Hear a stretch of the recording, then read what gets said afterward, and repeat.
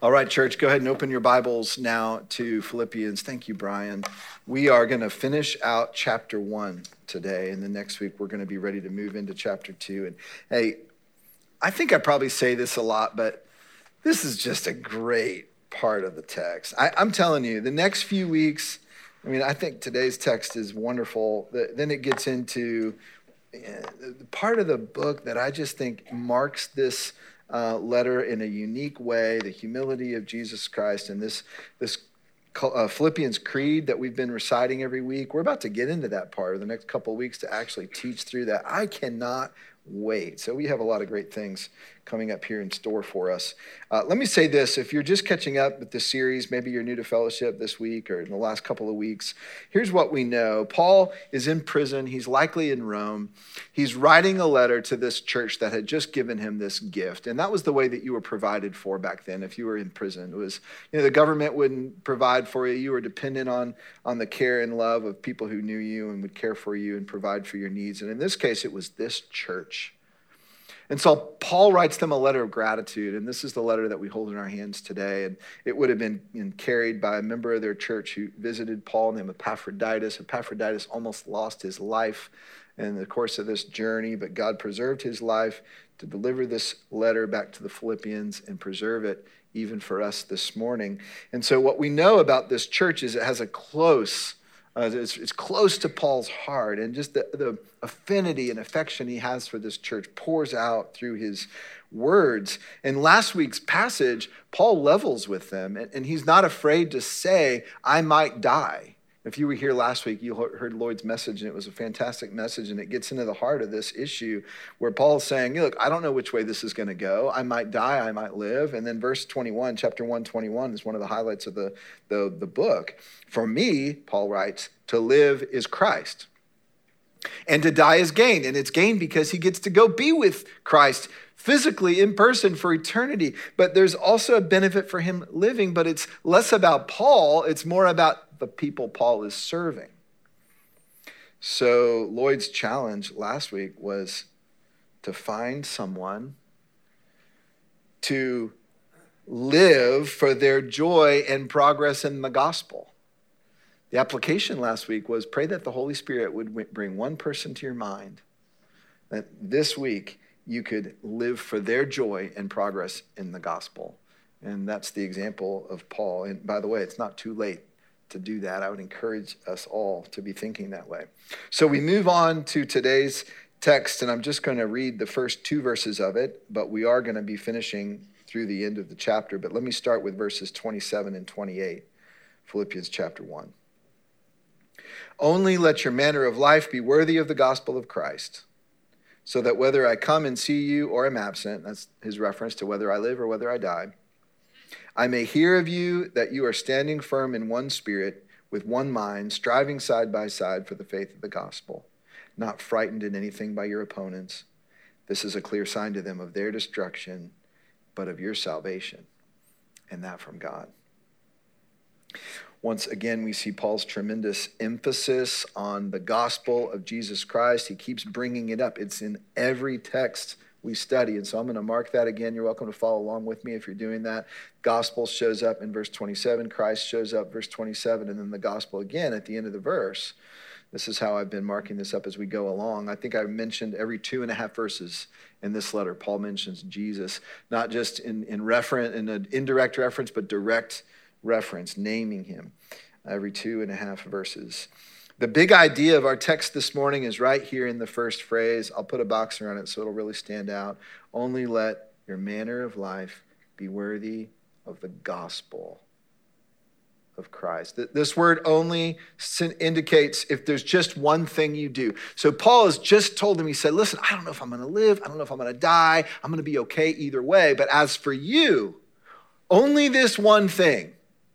I just kind of picture Paul in this house arrest prison environment. He would have been chained 24/7 to a member of the Roman guard, and he's dictating this letter, likely maybe to Timothy, probably. And I just see him at this point saying, only this one thing. He kind of puts his fingers on, just this one thing. Let your manner of life be worthy of the gospel of Christ. And I'll be honest, I had a hard time with that phrase in my study. because I thought, how could my life be worthy of the gospel of Christ? How could anyone's life be worthy, in a sense, of the gospel of Christ? Think about that for a minute, guys. The gospel is the greatest event. It's the good news of Jesus Christ, his life, his death, his resurrection for us. It's the greatest event in the history of the world. It's the news of the greatest event of the history of the world that centers on the greatest person in the history of the world, in the history of the universe, God himself in flesh. How could the manner of my life be worthy of the gospel? Well, let's dig into that. We're going to spend about half of the message this morning on one Greek word. And the reason we're going to spend so much time is there's one Greek word that translates a whole phrase in the English. Let your manner of life be. That is one verb in the Greek language, 6 words in the English translation. And when I dug into the Greek word, I thought, oh, there is something our English translation is missing. I don't say that out of arrogance. These guys are much better Greek scholars than I will ever be, trust me. And when they translate these texts, they're translating in teams, and there's a whole process, and our English translations are fantastic. But there is something of this word that I want to draw out this morning that at least in this particular English translation is not there. There is one Greek word that I want you to know, and you don't have to necessarily remember this, but for the nerds in the room, I'm going to write it on the screen so that you can kind of know what it is. You might kind of write it in English this way: polytuomai. That's our transliteration. I put the TU in capitalized letters because that would be the accent. Polytuomai. Now, I really want to focus on the prefix of this word, P-O-L-I. We get our English words politics, metropolis, metropolitan, even police. What do all those words have in common? Well, it's something about the city, something about the government. And in fact, the literal translation of this word would be to be a citizen of. Polytuomai in Greek means to be a citizen of. And so I'm going to retranslate this verse in a way that I think will bring out what I think Paul intended with this context. And it would be this: only live as citizens worthy of the gospel. Maybe an easier way to say that, and I might have written it this way: live as worthy citizens. So live as citizens who are worthy of the gospel. Now, this is where this passage came alive for me, because what I realized is Paul is actually not calling them to live up to some great external standard. He's actually calling them to live out of what has already been placed in them. You see, they are, through faith in Jesus, citizens of the gospel of Christ. They are citizens of heaven. They are citizens of the kingdom. That is their identity. And so what Paul is saying here is he's not saying, oh, you've got to really externally work hard to earn some badge of merit. He's saying you are citizens of the gospel. Live that way. Live as the worthy citizens that you are already called to be. This changed everything for me as I studied it. According to the Greek philosophers of Paul's day, you became virtuous by doing virtuous things. That was the philosophy. That's Aristotle, that's others.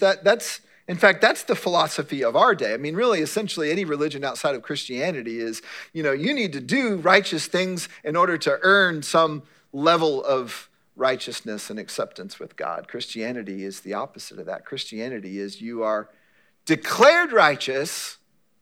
The righteousness of Jesus is imputed on you. You do not earn it. You could not disearn it, for lack of a better way of saying it. There's nothing you can do to lose it, because there's nothing that you can do to earn it. The righteousness of Jesus was placed on you. And so what you are called now to do is live out what has been placed in. Your citizenship has been fundamentally altered. Through faith in Jesus Christ, you became a citizen of Jesus Christ's kingdom. You became a citizen of the kingdom of God. You became a citizen of this good news. You became a citizen of the gospel. And now Paul is calling us to inside out living. And this is what I'd say about this. True Christian growth is always inside out, not outside in. In other words, your being precedes your doing. In fact, you might consider the whole Christian life is a long practice in your doing catching up to your being. And if you really think about that, that is so freeing because there's nothing for you to earn. There's only something for you to live out. Jody and I are not expert parents, and we would never claim to be. We are now in the teenage years, so we've learned what it's like to parent young, toddlers, and now middle school and high school, and you have to change your parenting approach depending on the age of your children, as you all know this. And one thing I've been reflecting on recently is I think there may be a way to parent outside in and parent inside out. And for me, this is what that means. Most of my parenting is outside in. It's all right, girls, here's what we expect of you. Here's the standard. Now, you need to obey the standard. Don't do these things, do these things. Don't do these things, do these things. And then when they mess up, it's, why did you do these things? Like, these are on the list of things that you shouldn't do. Every now and then, in a conversation with one of my daughters, after they've done something they weren't supposed to do, I have flipped the script. Okay, this is not often, all right? I'm not claiming to be super parent by any means, but every now and then I've been able to look them in the eye, and instead of saying, like, why did you do this thing you weren't supposed to do? I've said this: that is not who you are. I know who you are. I see beauty in you. I see glory in you through your faith in Jesus Christ. And I'm inviting you to live out what Jesus has put in. And I don't know what kind of effect that has on them, but I will tell you, when I've done that, they look at me differently. It occurred to me, all of our daughters are believers. At some point in life, in the best way that they were able to, they articulated faith in Jesus Christ. You know what that means? They have the Spirit in them just as I have the Spirit in me. And I see them struggling and I see them growing. I see myself struggling and I see myself growing. And I think what this is about of them growing up is about them learning to live out what Jesus put inside of them. And I think that's me too.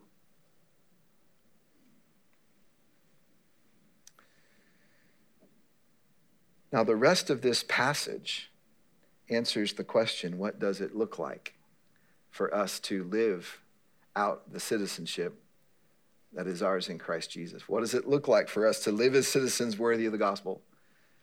And so if that describes your heart this morning, if you know I'm a citizen of the gospel, but I'm struggling to live it out, or I want to live it out, or I want to grow in the way that I'm living it out, this is for you this morning. There are 4 things that Paul is going to talk about straight from our text. And I want to invite you to illustrate it with me just to make it more memorable. So I'm going to go to a blank slide. I'm going to draw a little bit. You can follow along on the right side if you want to, if you've got space to do it, or even if it's in just your Bible, you can draw on the margins.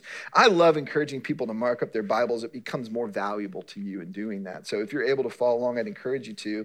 I'm going to draw a little illustration that's going to describe the 4 marks of a citizen of the gospel. And I'm going to label it here at the top as citizens of the gospel.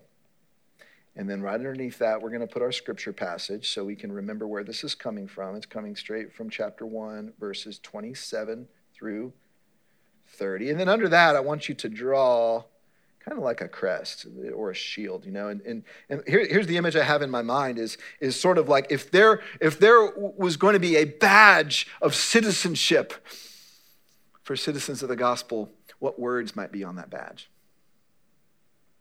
Maybe some of you grew up as Boy Scouts or Girl Scouts, and you earn your badge. You earn your citizenship badge, or you earn other badges. They're gonna have words on them like courageous, and they have loyal, and inventive, or whatever the words that you're working on. And so, what would be the words that might show up on that citizens of the gospel, a badge of citizenship? Well, the first word, and I'll show you where this comes from the text in a moment, but just go ahead and write the word faithful. Faithful. That's the first word that marks you.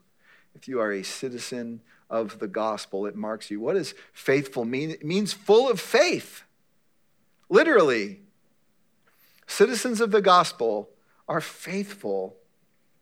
And of course, it's a faithfulness that's not your own. It's the faithfulness of Jesus you are living out. But let me show you specifically where this comes from in this text. Okay. Live as citizens worthy of the gospel, so that whether I come and see you or am absent, I may hear that you are standing firm. That is a faithful posture. In one spirit, with one mind, striving side by side for the faith of the gospel. There are our faithfulness phrases: standing firm, striving. But what are we standing firm and striving for? The faith of the gospel. I don't want you to miss, we are called to strong things. Standing firm, striving. Paul is choosing powerful, strong, like go to war kind of words. But notice we're not standing firm and striving for our opinions, our desires, our preferred way of life. We are standing firm and we are striving for the faith of the gospel. You see, it makes all the sense in the world for citizens of the gospel to strive for the gospel. The context Paul was writing this in Philippi was a very patriotic community. You had these military leaders who had retired in Philippi. All the inhabitants of Philippi, they were citizens. It was actually kind of rare that a city would have the status that Philippi had. It was one of the most important cities in that area from a Roman perspective. And so you had all these Roman citizens. They're proud of their citizenship. I think that's why Paul is using this particular Greek word, live as a citizen of. But notice he's saying it's not a citizen of Rome. You're not to stand firm and strive for the pride of your Roman citizenship. You are to stand firm and strive for the faith of the gospel of which you are a citizen of. You see what Paul's doing here? Now, in our world, there's a lot of taking sides right now and standing firm and striving. People striving for ideas, people striving for worldviews, people striving for perspectives, people striving, all kinds of things going on. As citizens of the gospel, we're called to stand firm and we're called to strive for the faith of the gospel, for the message of good news. So think about it this way. In a world that is drawing battle lines over all kinds of things and opinions, we proclaim a person and a message. It's not an opinion. It's an event that happened that brings good news to the earth, joy to the world. Sometimes in the debates on social media and around the water cooler, it's hard to keep the main thing the main thing. But we must. I don't go on social media a lot, but the last time I did this week, I was discouraged because what I saw was a lot of striving and standing firm on things, and Jesus wasn't even mentioned. And these were fellow believers that I saw with such passion and energy. And I'm not saying don't engage those things. Part of being a good citizen also of our nation is it can be healthy and good to engage some of those conversations. But do we prioritize our citizenship in the kingdom of God and the message of the gospel? Here's what I would say application-wise. As we engage our world and our culture, and we must, if we don't do anything else, let us speak of Jesus. Let us speak of Jesus. Let him be on our lips. Paul's example, every 2.5 verses, he's bringing us back to Jesus. He's bringing us back to the gospel. Let Jesus be the center of the way you process all that's around you, that's making you afraid, or that's engaging you, or is lighting you up, or is creating some passion in you. Follow that passion to the degree that Jesus is the center of it. To the degree that he's not, ask yourself, am I keeping the main thing the main thing? This is the challenge for us in our day. We are citizens of the gospel of Jesus Christ. Let us be faithful in that. The second characteristic of citizens of the gospel, united, right? Go ahead and write that right here, big and bold on the bottom. This is a theme in Philippians. It's why it's come up in my messages and Lloyd's messages. It's all over this book. Let me show you where it's coming up very clearly in our text, that I may hear of you. You are standing firm in one spirit, with one mind, side by side. You see the unity Paul is calling for? And he's been so consistent in calling them to agree, calling them to unity, calling them to be one. If you have a pen or a pencil, I would encourage you to write a capital S over that lowercase s, because I think it's clear from the context and the best study that I've done of this text. Paul has the Holy Spirit in mind. He has the unity of the Spirit. And listen, if you are a believer in Jesus Christ, you are united into a family with all other believers in Jesus Christ. People that disagree with you on certain issues, people that live in other continents and other countries and see the world a little bit differently than you do, you are united with them. And that unity far transcends even the blood of your own family.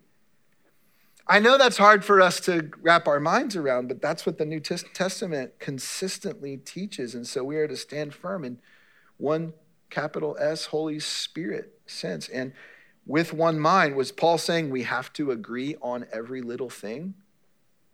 I don't think so.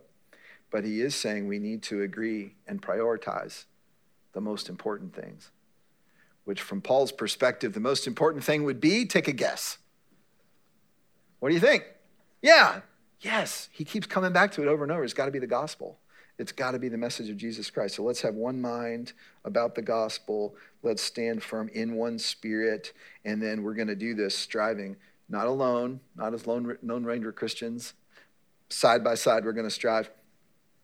That phrase, likely a reference to the way that the Roman army would fight. They had these particular formations. You know, some of you know a lot more about this than I do if you're a history guy. But there was never an army like the Roman army. I mean, it was just an unbelievable force, and they learned to fight together. You know, they would make these formations where they were just impenetrable because the soldiers would be on the inside and their shields were all on the other side, and they would just like slice through the enemy. And this is a metaphor that would have worked for this audience.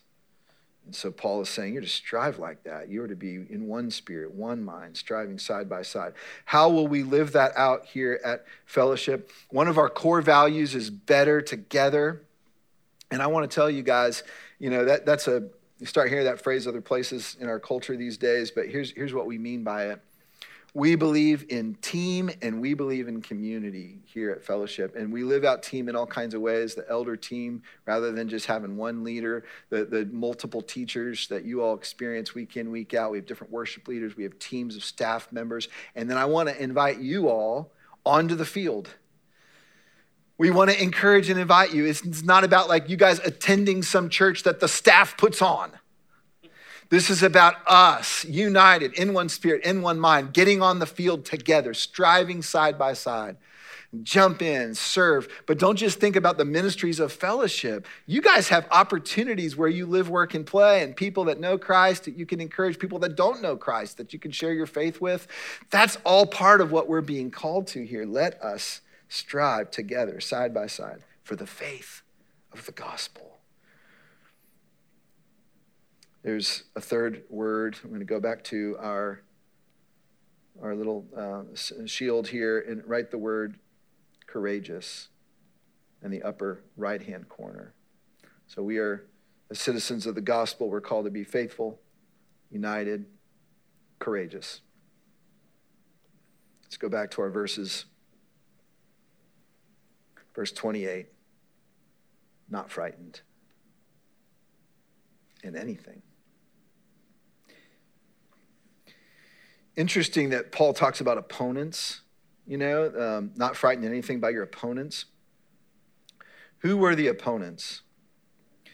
Well, remember the context was a very patriotic, loyal to Caesar community.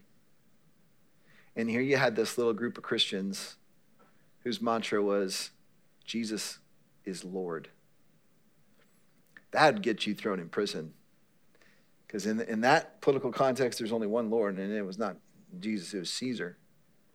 And so the pressure of that community to be patriotic, loyal citizens of Rome, their identity was built on that. Now you have Christians that are saying, well, yeah, we're still Roman citizens, but we have a higher Lord. Paul's saying, be courageous, because there are many opponents who will oppose that truth. And that's what they were experiencing. By the way, I think we often get our opponents confused. I was driving up from Atlanta. We were down there shopping for a car a few weeks ago for our family with a new driver in the house. And we were driving on I-75 up toward Chattanooga, and I saw a billboard. It said, every knee will bow and tongue confess Jesus is Lord. And underneath it said, even the Democrats. And I wasn't amused, if I'm honest. And it's not because I was necessarily taking a different political stance. It's because I thought, I wonder if the person that put that billboard up and that paid for that billboard, if they're aware that we do have an opponent, and it's not the Democrats. Amen. And I could say the same thing about the other side of the aisle. We do have an opponent. It's not the Republicans. The opponent that we have is a spiritual opponent who desires in a very real and tangible way to derail and distract from the message of the gospel. A clear opponent who has his sights dead set on anything other than the proclamation of the gospel of Christ. Even good things. Go fight for these things, and that's great. Go do it. Just don't talk about the gospel of Jesus Christ, Satan would say. You see this? Guys, let us not forget we have an opponent. Let us remember who our opponent is. Now, I think it's interesting here, Paul says, it's a clear sign to them of their destruction, but of your salvation, that from God. Well, what is a clear sign? The courage that when they're not frightened, it's a sign to their opponents of their destruction, but your salvation. And at first, that sounds just like, kind of like, nanny boo boo, we're going to win, you're not going to win. That's not the spirit that Paul wrote that in. This is not about rubbing it in their faces. This is about witnessing. It's about witnessing. Great courage in the face of persecution is a sign of supreme confidence. For the Christian, the confidence is always in what? The gospel, in the message of salvation, in Jesus. Why does the gospel give us such confidence? Because it assures our future. So when Christians throughout the last 2,000 years have been persecuted and they have in the face of persecution or even martyrdom had great courage, guess what? The gospel has flourished. Some of the most effective witnesses of Jesus have been Christian martyrs. It was the early Christian theologian Tertullian who wrote, the blood of the martyrs is the seed of the church. We don't like that, but that is actually the way that God designed it to be. And I'm not going morbid here. What I'm saying is our whole faith was founded by martyrdom, in martyrdom, and the resurrection that follows. Jesus said, if anyone wants to come after me, take up your cross. And that didn't mean you put the little silver thing around your neck. It meant prepare to die. The context that Paul was writing this letter, it was likely, not maybe, it was likely that many men and women in this congregation were going to be killed for their faith. And so Paul is saying, just don't be frightened by that. You have nothing to be afraid of. Satan himself cannot harm you. Not in any way that matters.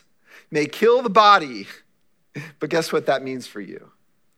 And when you start to have that kind of courage because of the gospel, you're undefeatable. Like, do you get that? It's this, and Paul he'd gotten to this level where Paul was just like, look, remember what Lloyd said last week?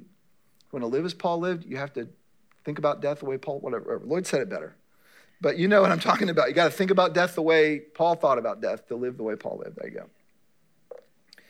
I've got one more that I want to tease out here before I wrap up. Christians are not only called to be faithful, courageous, and united, but watch this one more. It comes from our last two verses. It has been granted to you for the sake of Christ. You should not only believe in him, but also suffer for his sake, engaged in the same conflict you saw I had, and now here I still have. Citizens of the gospel are called to be faithful, united, courageous, sufferers.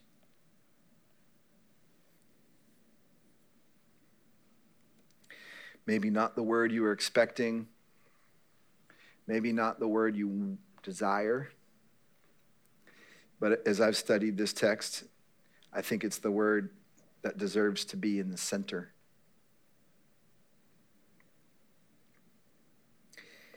Why is it this way?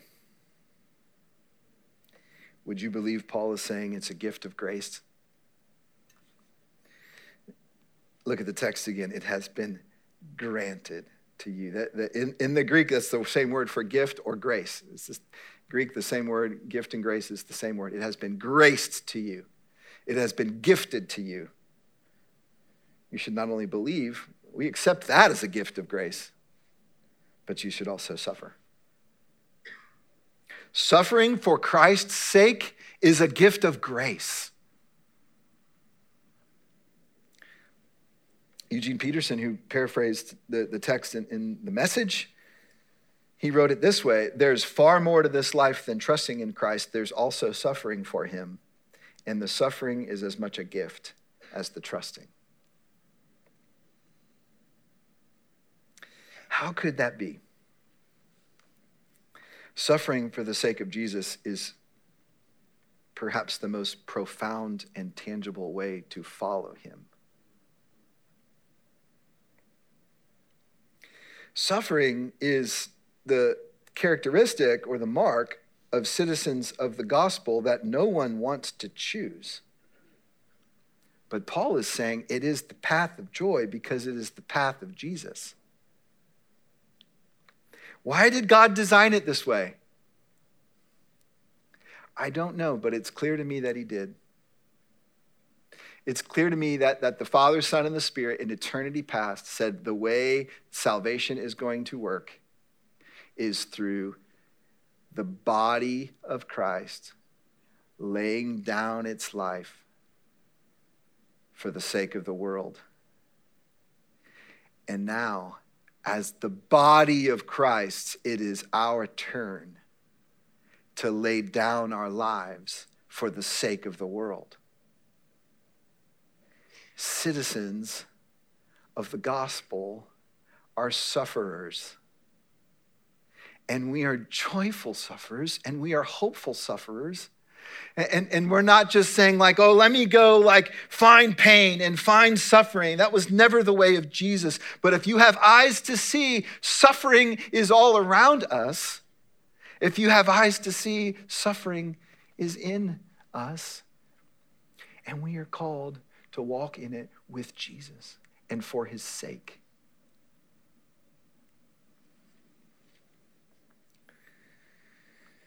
Jesus, it turns out, is the chief citizen. Jesus is our leader in suffering. Jesus, it turns out, is the faithful one, the courageous one, the one whose life and death earned us unity by the Spirit. And so what we're called to do in this text is to live out what Jesus has put in, to live out our citizenship as we follow Jesus in a world like ours.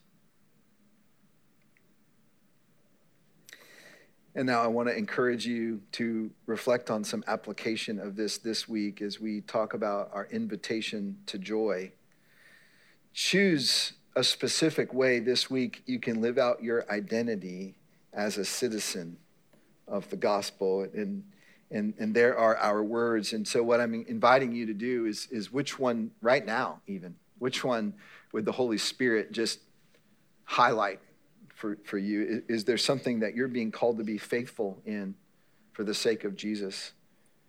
To have some courage in right now for the sake of Jesus?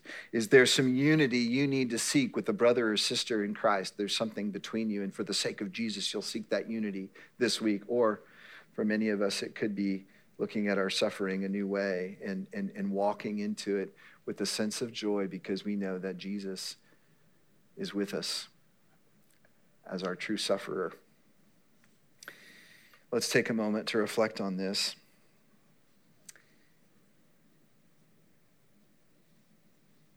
And as you're doing so, I want to invite you to take out the elements of the Lord's Supper. And if you did not get one as you came in, don't be shy. Just get up right now and go through those doors and you can grab one. This table is for all followers of Jesus Christ. If you can be a part of our church or not part of our church, if you've put your faith in Jesus Christ for your salvation, if you are trusting him for life, if you understand the gospel message is Jesus died for you, he paid the penalty for your sins, and you put your trust in that good news, this table is for you this morning, and we want to invite you to it, to join with us. And if you are with us this morning at the table, I want to encourage you to take out this little wafer, this little piece of bread, and just hold it in your hand. Let's not eat it just yet. I want to invite you to reflect on it for just a moment. You know, I'm holding it in my hand right here, and I can hardly even feel it. It's just almost a nothing. It's so light. I'm hungry right now, and this is not going to satisfy my hunger. It's so insubstantial. It's almost weightless, and yet it points me to the most important thing.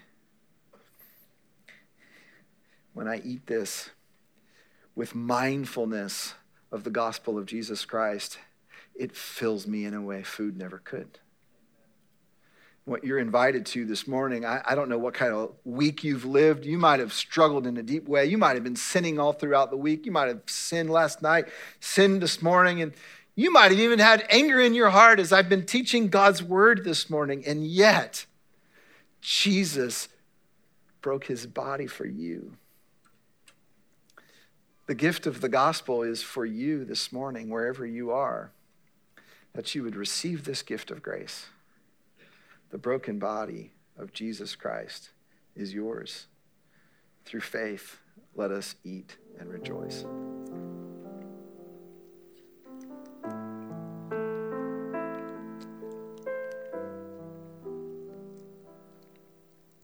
I had a seminary professor once say to us, we were talking about communion, and man, what a rich history and the body of Christ the Lord's table has.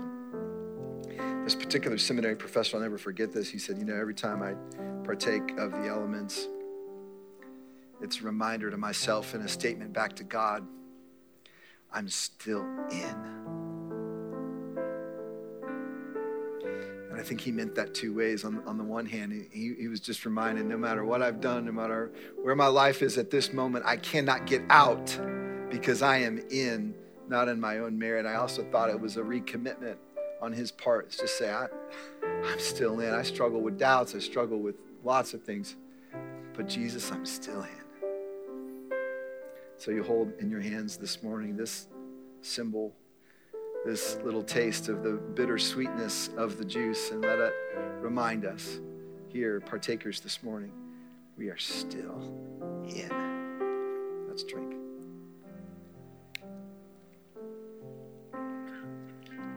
Our Father, we love you. We thank you for giving us Jesus. We thank you for the good news of the gospel. May we be worthy citizens of it. In the name of Christ.